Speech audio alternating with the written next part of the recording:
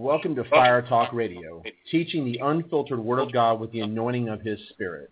With subjects on eternity and the choices we make that determine our eternal destiny.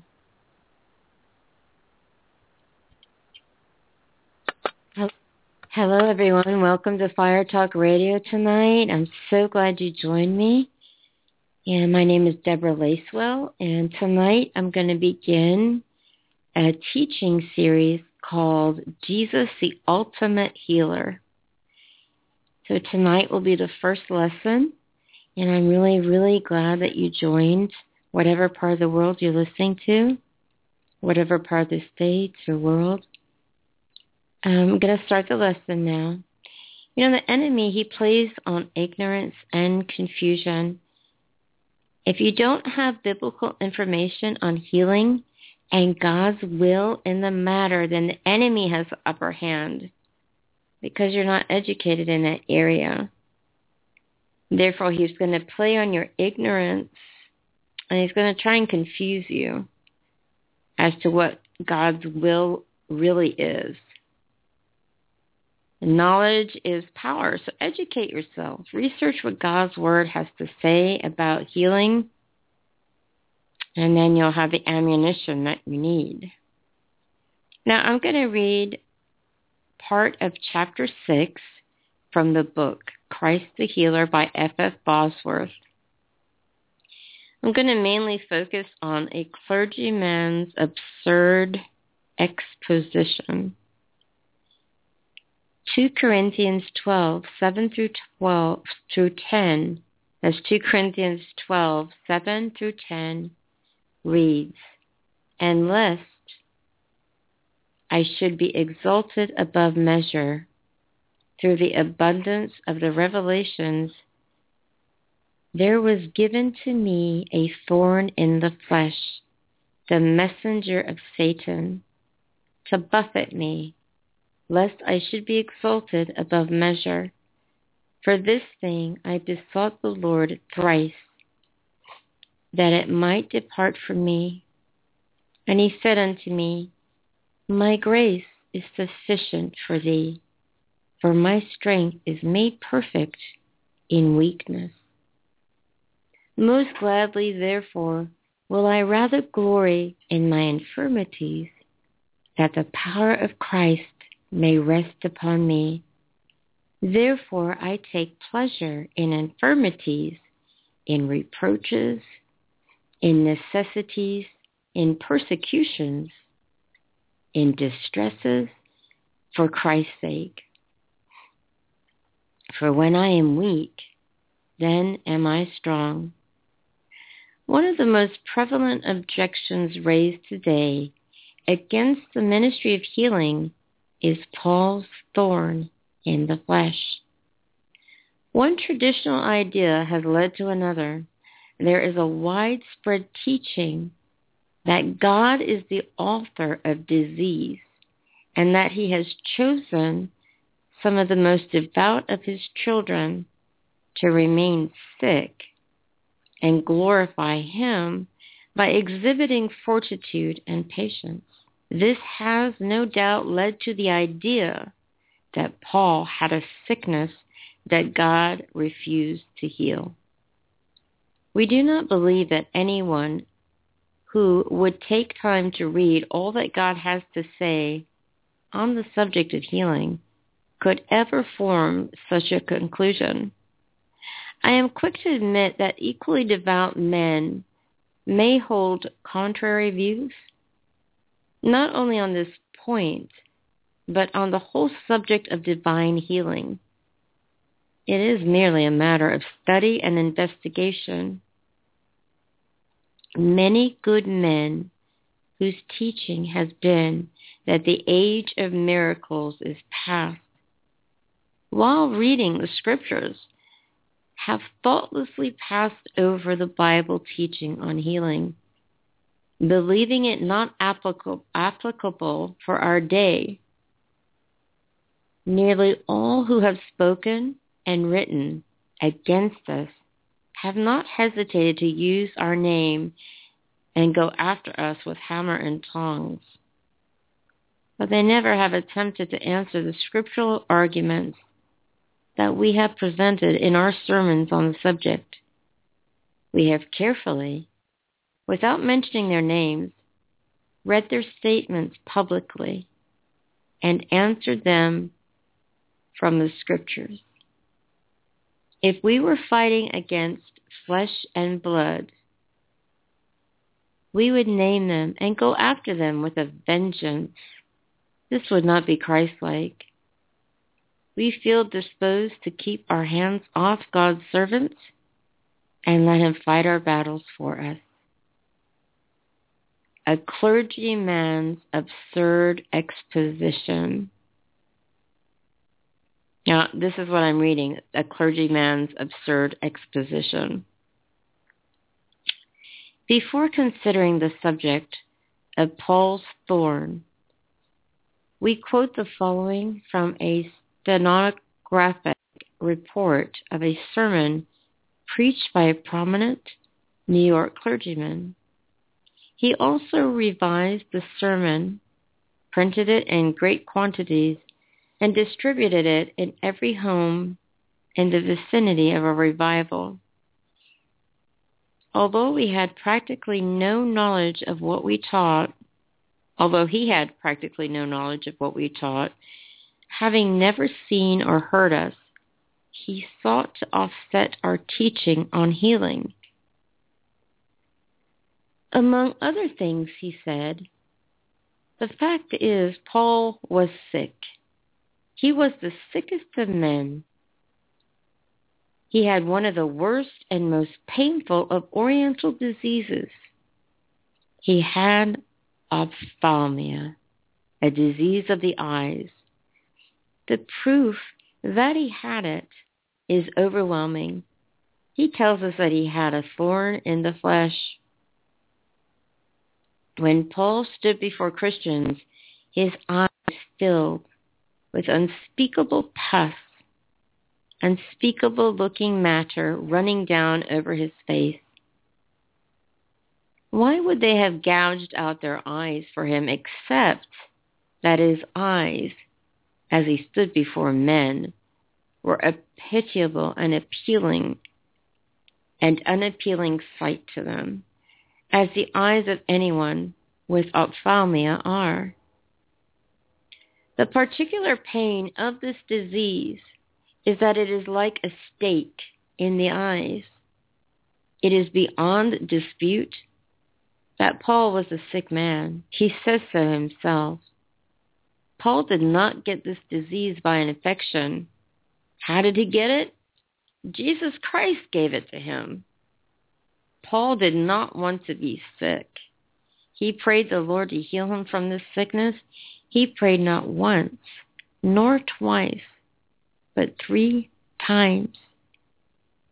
He received no answer to his prayers. In spite of all his praying, he got no healing. His thrice offered prayer brought him no cure, not even the hint of healing. That is not all. The Lord said to Paul a very startling thing. He said, "My grace is sufficient for thee." He tells Paul it is better for him to be sick than to be well. He tells Paul it is the divine will he shall not be cured.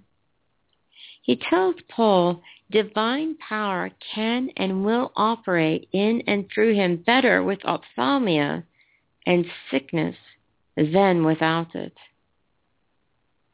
Hear what Paul has to say in response to the Lord concerning his infirmity and the will of the Lord that he shall not be cured of it.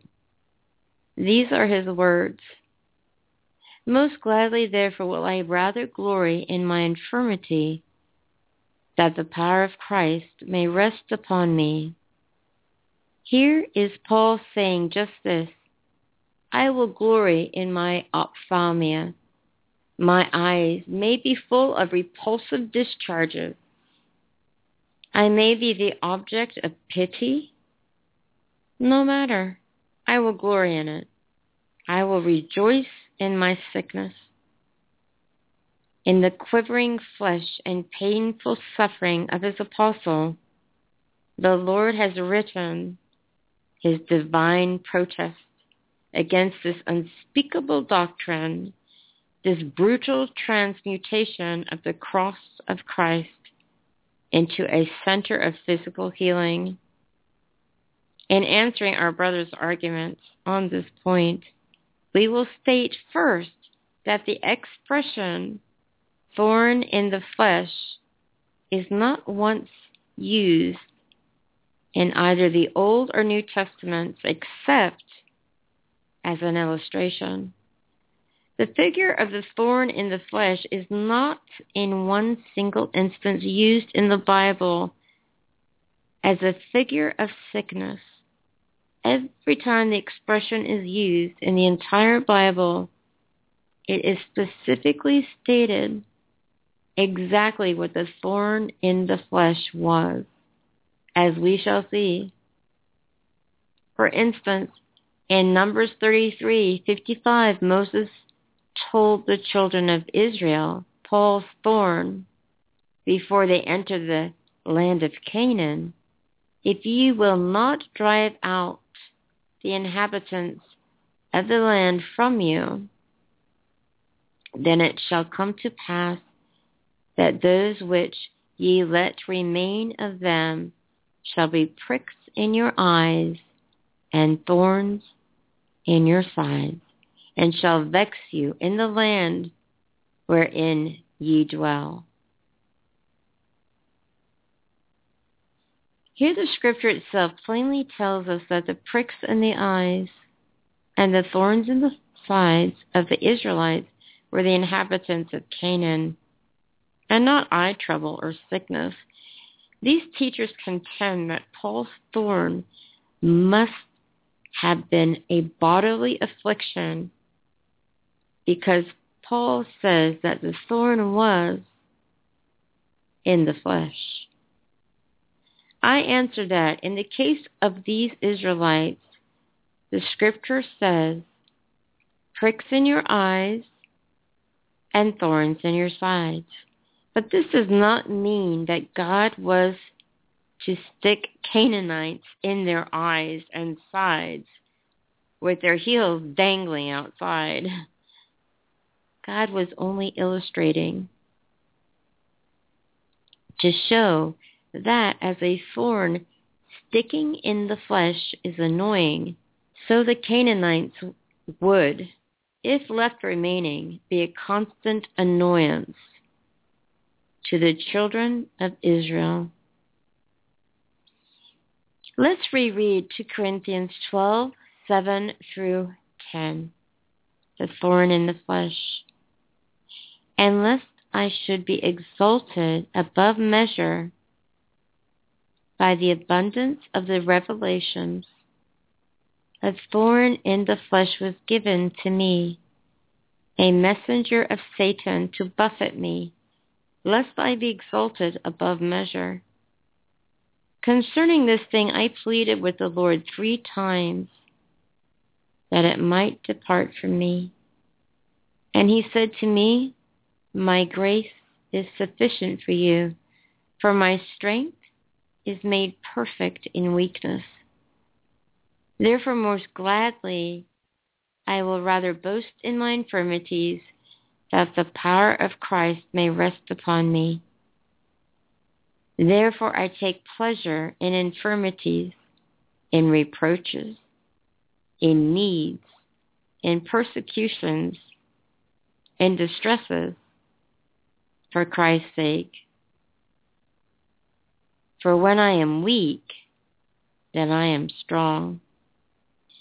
Now, Paul definitely stated that what his problem was. He says it was the messenger, or Greek word, angelos, or angelos, is spelled Angelos, of Satan, or as translated by others, the angel of the devil, Satan's angels, etc. This Greek word angelos, appears 188 times in the Bible and is translated angel 181 times and messenger the other 7 times. In all of the 188 times in the entire Bible, it is in every case a person and not a thing, without a solitary exception. Hell was prepared for the devil and his angels or messengers, and an angel or a messenger is always a person that one person sends to another, and never a disease. In verse 7, it reads, "A messenger of Satan to buffet me." The word buffet means blow after blow, as when the waves buffeted the boat, and as when they buffeted Christ. Accordingly, Weymouth translates Satan's angel dealing blow after blow. Since buffeting means repeated blows, buffeting was a disease. It would have to have been many diseases, or the same disease many times repeated, to be called buffering. In speaking of this messenger or angel, Rotherham's translation uses the pronoun he, and Weymouth's translation states, "As for this, 3 times I besought the Lord to rid me of him." Both of these translations use personal pronouns, he and him, speaking of Paul's thorn. These 2 pronouns, as well as the word angel or messenger, prove that Paul's thorn was, as he plainly himself shows, a satanic personality and not a disease. We could not use the personal pronoun he or him when speaking of ophthalmia or any other disease, because there is no gendered ophthalmia. Suppose I should ask a man how his cancer was. What would you think if you heard him reply, "He's a lot worse and I am suffering terribly"? Now, since Paul distinctly states that his thorn was the angel of Satan sent to buffet him, a demon spirit sent from Satan to make trouble for him wherever he went, why should we say it was something else? This messenger of Satan was sent to keep Paul humble, lest he be exalted above measure and become prideful. God hates pride. Proverbs 6:16 through 19 reads, "These 6 things the Lord hates. Yes, 7 are an abomination to him: a proud look, a lying tongue, hands that shed innocent blood, a heart that devises wicked plans, feet that are swift in running to evil, a false witness who speaks lies, and one who sows discord among brethren." Proverbs 16:18. "Pride goes before destruction, and a haughty spirit before a fall. Lucifer himself fell because of pride." In Isaiah 14:12 through 14, it reads, "How you are fallen from heaven, O Lucifer, son of the morning! How you are cut down to the ground, you who weakened the nations. For you have said in your heart, I will ascend into heaven. I will exalt my throne above the stars of God. I will also sit on the mount of the congregation on the farthest sides of the north. I will ascend above the heights of the clouds. I will be like the Most High. Everywhere Paul went, he had revival, and not only did he have physical trouble, but he had supernatural trouble. A demon was following and oppressing Paul all the time, trying to cause trouble. Paul prayed for God to do something about the demon. Nowhere are we told to ask God to do something. We are supposed to resist the devil. God's grace, his divine ability in us to do what we cannot do is sufficient. God has given us his grace, armor, the name of Jesus, and the authority to handle the devil. Paul suffered many things for the sake of the gospel. 2 Corinthians 11:22 through 27. Are they Hebrews? So am I. Are they Israelites? So am I. Are they the seed of Abraham? So am I. Are they ministers of Christ? I speak as a fool. I am more. In labors more abundant. In stripes above measure. In prisons more frequently. In deaths often. From the Jews 5 times I received 40 stripes minus 1. 3 times I was beaten with rods. Once I was stoned.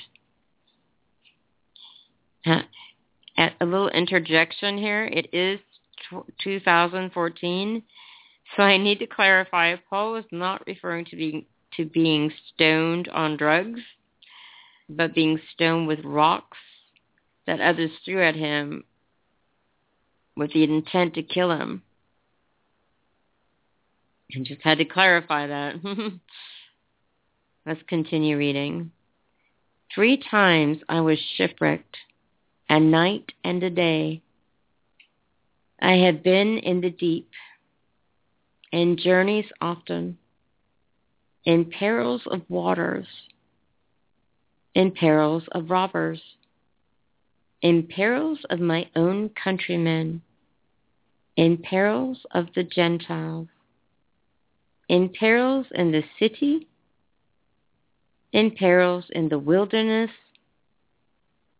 in perils in the sea, in perils among false brethren, in weariness and toil, in sleeplessness often, in hunger and thirst, in fastings often, in cold and nakedness. My goodness, that makes me tired just reading those verses, everything that Paul went through for the sake of Christ and the gospel. So many things he went through.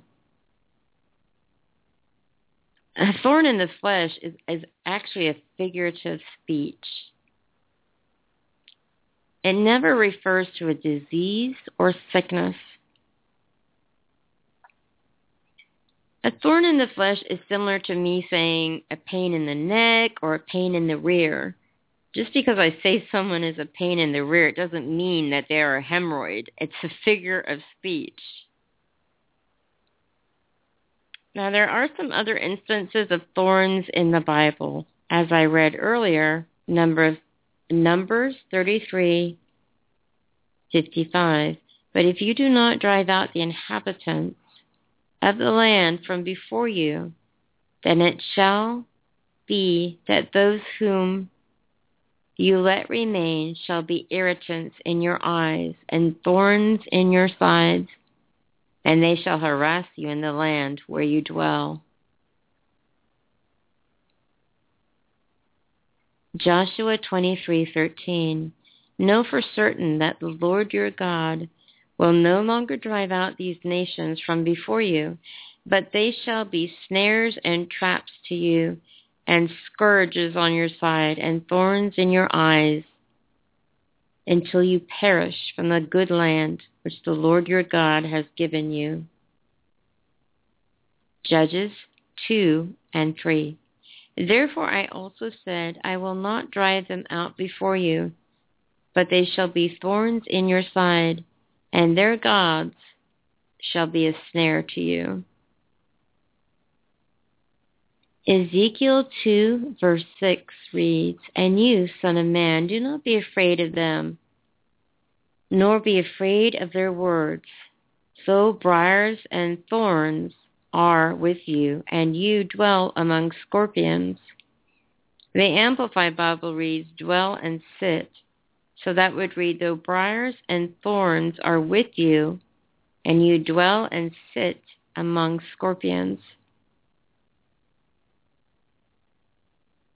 Do not be afraid of their words or dismayed by their looks, though they're a rebellious house. Now, Ezekiel, he was not literally sitting on scorpions when it says, though briars and thorns are with you, and you dwell and sit among scorpions. It was a figure of speech. Ezekiel 28:24 reads, And there shall no longer be a pricking briar or a painful thorn for the house of Israel from among all who are around them, who despise them. Then they shall know that I am the Lord God.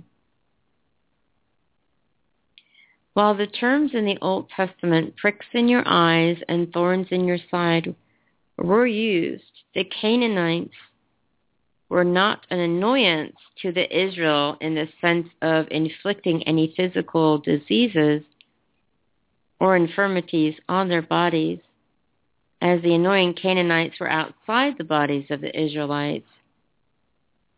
So Satan's angel was outside of Paul's body. For surely the apostle had no demon inhabiting his body.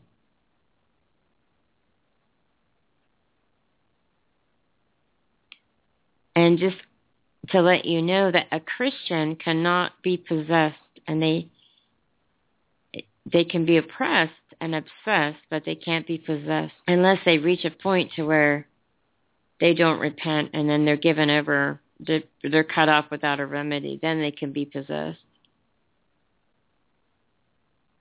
Now, Paul, when he talks about the thorn in the flesh, is talking about a constant irritation.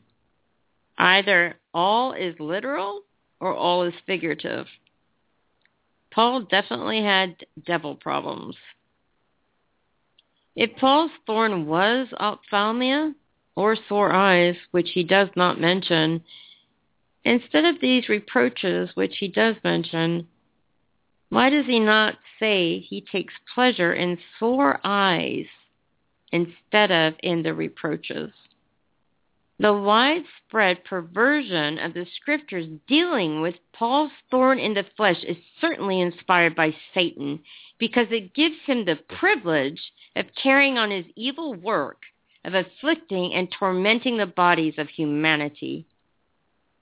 If Paul was the sickest of men, suffering with ophthalmia, then why would the Ephesians, after seeing the pus run from his eyes and God refusing to heal him, even want to bring handkerchiefs and aprons to him so God could do special miracles through them? Acts 19:11-12 reads, Now God worked unusual miracles by the hands of Paul, so that even handkerchiefs or aprons were brought from his body to the sick, and the diseases left them, and the evil spirits went out of them. Nowadays, if somebody put a handkerchief on somebody with ophthalmia, we wouldn't lay them on the sick to heal them. We'd burn them to stop the spread of infection. Now again, if Paul was indeed the sickest of all men, then the cripple would not have had faith to be healed after looking in Paul's eyes and seeing pus running out of them. Acts 14:8-10 reads, "And in Lystra, a certain man without strength in his feet was sitting, a cripple from his mother's womb, who had never walked. This man heard Paul speaking. Paul, observing him intently and seeing that he had faith to be healed, said with a loud voice, 'Stand up straight on your feet.' And he leaped up and walked." Why would anybody that Paul came in contact with have any faith whatsoever to be healed after looking at the pus supposedly coming out of his eyes from his supposed ophthalmia and finding out that it was supposedly God's will to keep him sick? Acts 28, verses 8-9. "And it happened that the father of Publius lay sick of a fever and dysentery. Paul went into him and prayed, and he laid his hands on him and healed him. So when this was done, the rest of those on the island who had diseases also came and were healed." I don't think any of the aforementioned people on the islands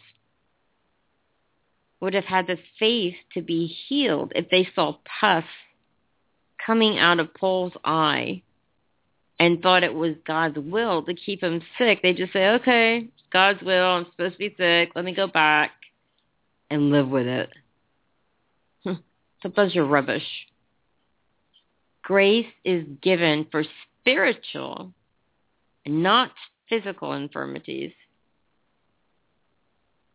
The grace of God is imparted only to the inward man, which Paul said in this case was renewed day by day.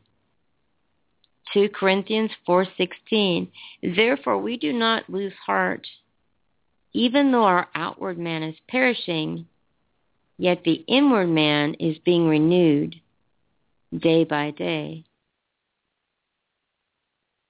God's grace and mercy have always been given to enable us to bear our persecutions and temptations, but not to bear our sins and sicknesses, which Jesus bore for us. Galatians 4:13-14. "You know that because of physical infirmity I preached the gospel to you at the first. And my trial, which was in my flesh, you did not despise or reject, but you received me as an angel of God, even as Christ Jesus." This was indeed an infirmity in the flesh. This is actually literal that Paul is speaking of. It's not figurative. He was weak in his physical body. Why? The answer is in the book of Acts. Acts 14:19-20. "Then Jews from Antioch and Iconium came there, and having persuaded the multitudes, they stoned Paul and dragged him out of the city, supposing him to be dead. However, when the disciples gathered around him, he rose up and went into the city, and the next day he departed with Barnabas and Derbe." Jews came to cause Paul trouble. they were influenced by the devil. This trouble explains why he was weak. He had been stoned and left for dead. Now, all of that, I'm going to conclude the teaching for part 1 of Jesus, the ultimate healer. And just that was to lay a foundation for the series, so that you could get a foundation and get an idea and hopefully, well, not hopefully, I know that totally wiped out the idea that it's God's will for Paul to be sick with ophthalmia, which is not true. It's not God's will for anybody to be sick, because Jesus took that sickness on his own body on the tree, and then he was crucified. So I hope this has blessed you, and I hope it's opened your eyes. Now I want to give a couple of announcements. If you have any prayer requests, comments, questions, feel free to call 1-866-857-4837. That is 1-866-857-4837. You can call anytime for prayer. And our email is firetalkradio, 2, @yahoo.com. That's firetalkradio@yahoo.com. We'd love to hear from you. I'd love to hear any testimonies, comments, questions, prayer requests. And also, I wanted to let you know about the River Bible Institute. Now, it's been in a week, so whether or not they're still taking people, I don't know, but it's only been a week, so you'd have to call the number I just gave you pretty soon. I'm going to go ahead and play this promo for you real quick. On the east coast of Florida's Kennedy Space Center, launching shuttles into outer space. Right here in Tampa, Florida, the west coast of Florida is a launch pad launching revivalists into the 21st century around the world with the gospel of the Lord Jesus Christ. If you feel the call of God on your life, now we've got 2 schools here, the one called the River Bible Institute, the other one the River School of Worship. And if you feel called to preach the gospel, the River Bible Institute is for you. If you're called in the music ministry and worship, the River School of Worship is for you. So don't put it off for another day or month. Sign up today.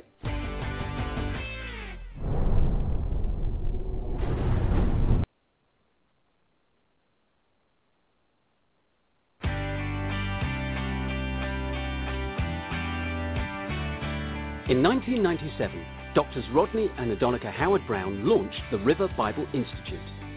The vision is plain: to train men and women in the spirit of revival for ministry in the 21st century. Since its opening day, the River Bible Institute has been a launching pad for ministries to be sent to the far-flung corners of the globe. Until now, to be a student, to sit under the anointing and teaching, you needed to travel to Tampa, Florida. But get ready. In 2011, RBI goes online and comes to you. We're getting ready to release an anointed program of study that you can take at your own pace and in the comfort of your own home. Now you sit under the same teaching and experience the same anointing as the students in Tampa. In our initial program, you study stewardship, knowing the person of the Holy Spirit, and the anointing. If relocating to Tampa hasn't been possible for you, if leaving your place of work has been a barrier, then RBI Online is for you. RBI Online, launching early 2011. Register your interest today.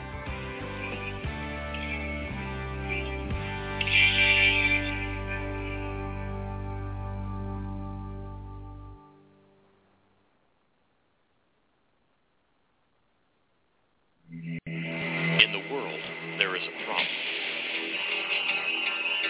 People are hurting. People are empty. Some very alone. People are broken. Many are lost. What they need is hope. They need healing. They need love. They need a Savior. They need someone who will lay down their life.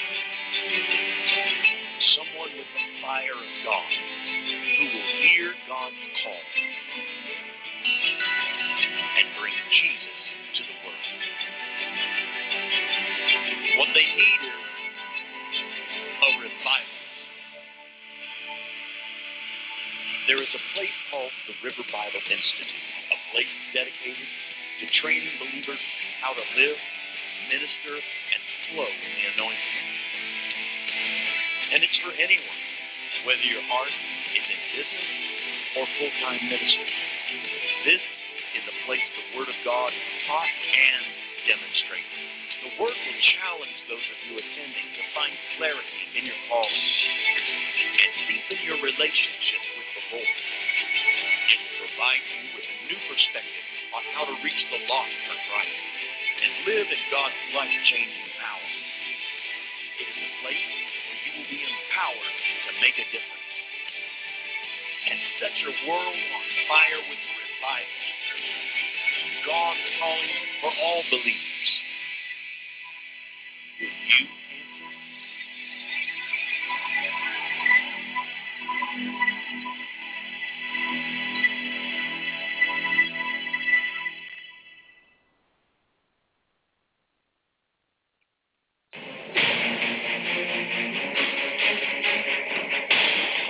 Will light our country and all who serve it. And the glow from that fire can truly light the world. There is a great need to raise up individuals who will honor and stand up for both the integrity of the Constitution and the Word of God. The River School of Government equips believers to take back this nation for Jesus Christ. And will, to the best of my ability, preserve, protect, and defend the Constitution of the United States. We must be involved on every level of the political process in order to stop the moral decay of this land. Our ultimate goal is to see a great awakening in America. Can God do it one more time in this land? Can God do it one more time in America? Can God send another great awakening in this land? The River School of Government, raising up strong and godly leadership in the 21st century.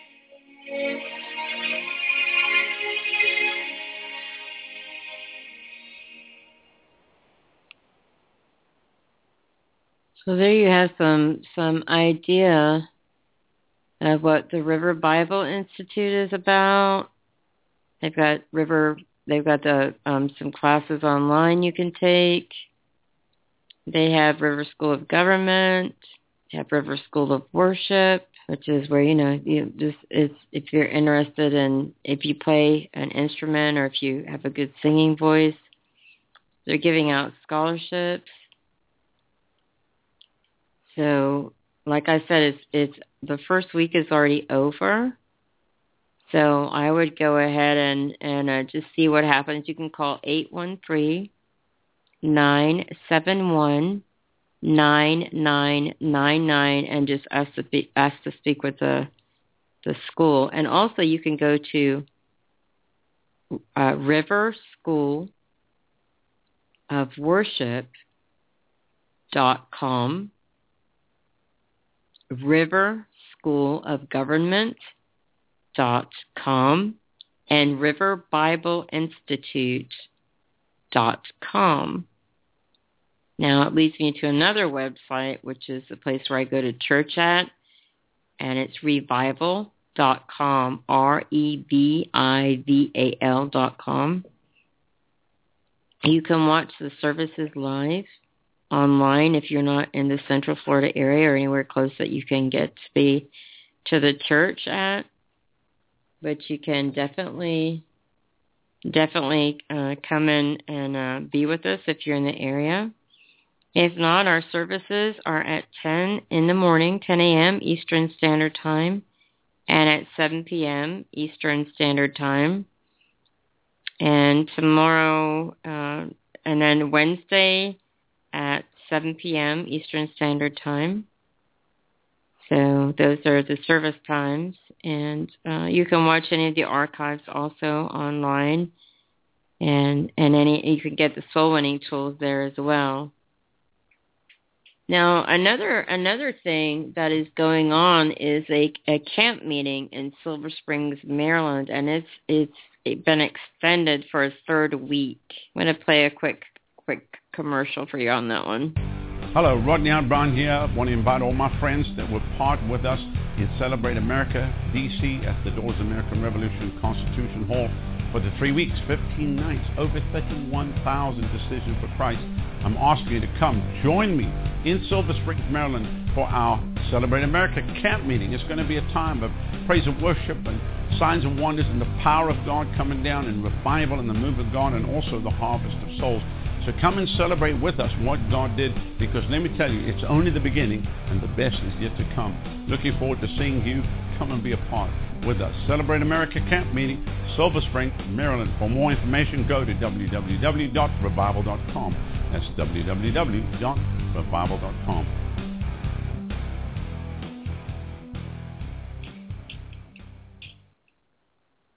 Now that's going to be at Emmanuel's Church, 16819 New Hampshire Avenue, Silver Spring, Maryland, 20905. And that's Power Evangelism in the morning, Tuesday through Saturday at 10 a.m. Teach you how to soul win and powerful there. And Sunday starts tomorrow at 7 p.m. It's going to be Sunday through Friday this coming week at 7 p.m.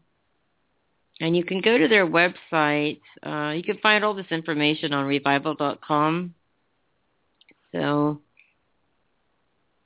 I just wanted to let you know about that. It's going to be some powerful, powerful meetings. So we look forward to that. So I just wanted to let you know about that. Now, hopefully tonight you've gotten an idea of healing and the foundation that's been set, so that you'll have an idea. Now, remember that it's not God's will for you to be sick. It's not His will for you to be diseased or in any kind of oppression or any kind of bondage at all, because Jesus took that all on the cross Himself. So He took all of that on Himself, which I am truly, truly grateful of myself. Now, I just want to let you know how much God loves you and has a great plan for your life. Now, if you're absolutely not sure that, like, if you died this very second, that you would go to heaven, if you couldn't say to me, yes, I would go to heaven if I died this second, I want to let you know that God, He loves you and He has a great plan for your life. The Holy Bible reads that we have all sinned and fallen short of the glory of God, and the wages of sin is death. But the gift of God is eternal life through Jesus Christ our Lord. And whoever calls upon His name shall be saved. So if you want to make sure you're going to go to heaven, just mean it with your heart and just repeat after me. Just say, Dear Lord Jesus, come into my heart. Forgive me of my sins. Wash me, cleanse me, set me free. Jesus, I believe that you died for me. I believe You rose from the dead and are coming back again for me. Fill me with the Holy Spirit. Give me a passion for the lost, a hunger for the things of God, and a holy boldness to preach the gospel of Jesus Christ. I am saved. I am born again. I am forgiven. And I'm on my way to heaven because I have Jesus in my heart. Amen. I want to let you know that all your sins are forgiven you. Always remember to run to God and not from God, because he loves you so much. He has a great plan for your life. And that right there is exciting news. And Father God, I just thank you for these precious people that are listening right now, or that will listen in the future by the archives. I ask you to touch them from the crown of their head to the soles of their feet. You release your healing anointing from the crown of their head to the soles of their feet in the name of Jesus. And I thank you, Father, that they are the healed of the Lord. I thank you that you sent your word and healed all our diseases and delivered us from all our destructions.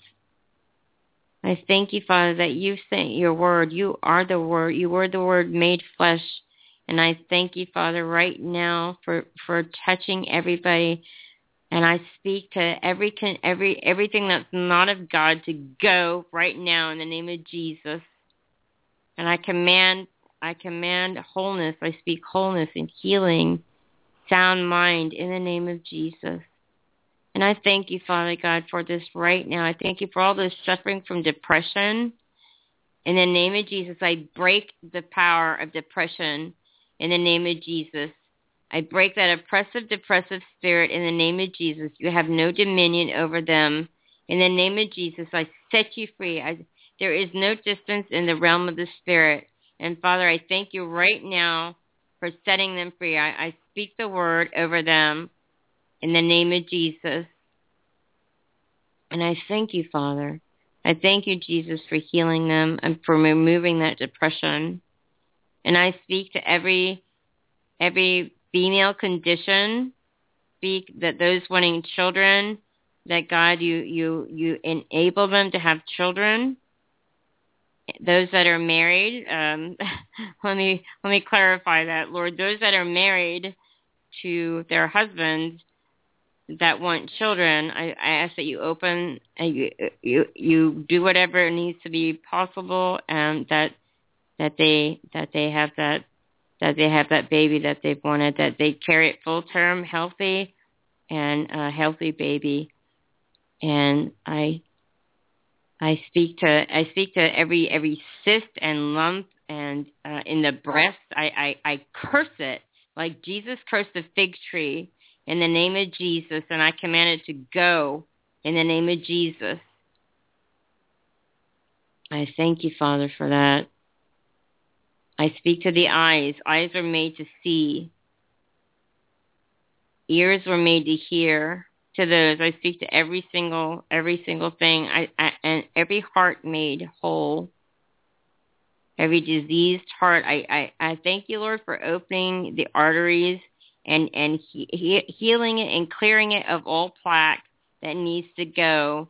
And I thank you for smoothing it out in Jesus' name and making their hearts new. I thank you for creating miracles. I thank you for high blood pressure to be made normal blood pressure, a normal, healthy blood pressure, and low blood pressure to come up. I thank you for healthy diet, helping in that matter as well, Lord. And I thank you for this, Father God. I give you all the glory, all the praise, and all the honor in Jesus' name. And I thank you that you are the mender of the broken heart. You are the healer and the mender of the broken heart. And I thank you for mending the hearts of the broken, those that are grieving. I thank you for giving them joy. I thank you for giving them beauty for ashes. And I thank you for the joy of the Lord is the strength. I thank you that they put on the garment of praise for the spirit of heaviness. And I give you all glory, honor, and praise, Father God. And I thank you, Lord, for everything that you've done everything you continue to do. I give you all glory, all praise, all honor in Jesus' wonderful name. You are so amazing. You are so wonderful. You are so good. You are so, so wonderful. And I just want to tell you how much I love you, Father. How good that you are. How wonderful. How majestic, how mighty, how lovely, how glorious, how divine, how beautiful. You're so, so wonderful. Now, if anybody out there listening has not received the baptism of the Holy Ghost with the evidence of speaking in other tongues, Jesus is the baptizer in the Holy Ghost and fire. Now, if you want to receive that baptism in the Holy Ghost and fire with the evidence of speaking in other tongues, just repeat this prayer after me. Just say, Jesus, you are the baptizer in the Holy Ghost and fire. Baptize me with the evidence of speaking in other tongues. Baptize me in this Holy Ghost and fire. And then now, in the name of Jesus, amen. Now, when you're going to speak, you're going to just open your mouth and let come out what's going to come out. Don't speak in English, Spanish, Italian, whatever your language is, or any languages that you know. Don't speak of those. Just start letting come out what comes out, and don't lean on your own understanding. Don't let your head get in the way. Just speak it. Shokola baba sekela baba surere baba kurere ola mama sure shela baba sukore sere ela baba sure. Now just keep speaking it. That's it. Keep speaking it. Heart stronger. That's it. There you go. Thank you, Father. Thank you for the baptism of the Holy Ghost and fire and the evidence of speaking other tongues. Now I want to let you know that if you didn't get it, don't worry. Keep believing by faith. And you will get it. There's been testimonies of people doing the dishes, and all of a sudden they start speaking their prayer language.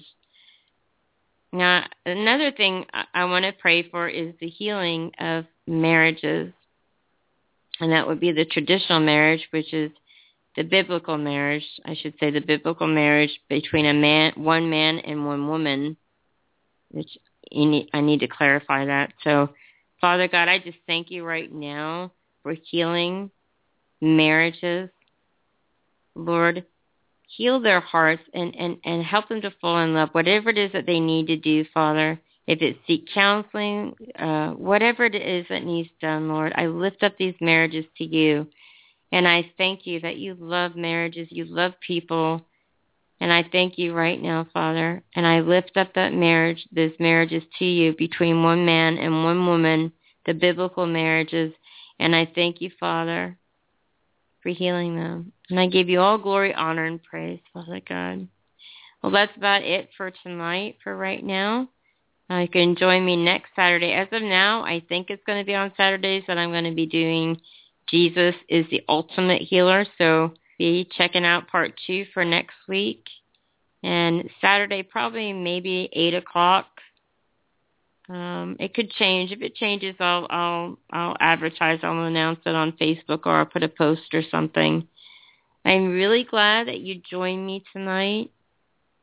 And I want you to know that God loves you. He loves you. He loves you. That He loves you so much that you're precious to Him.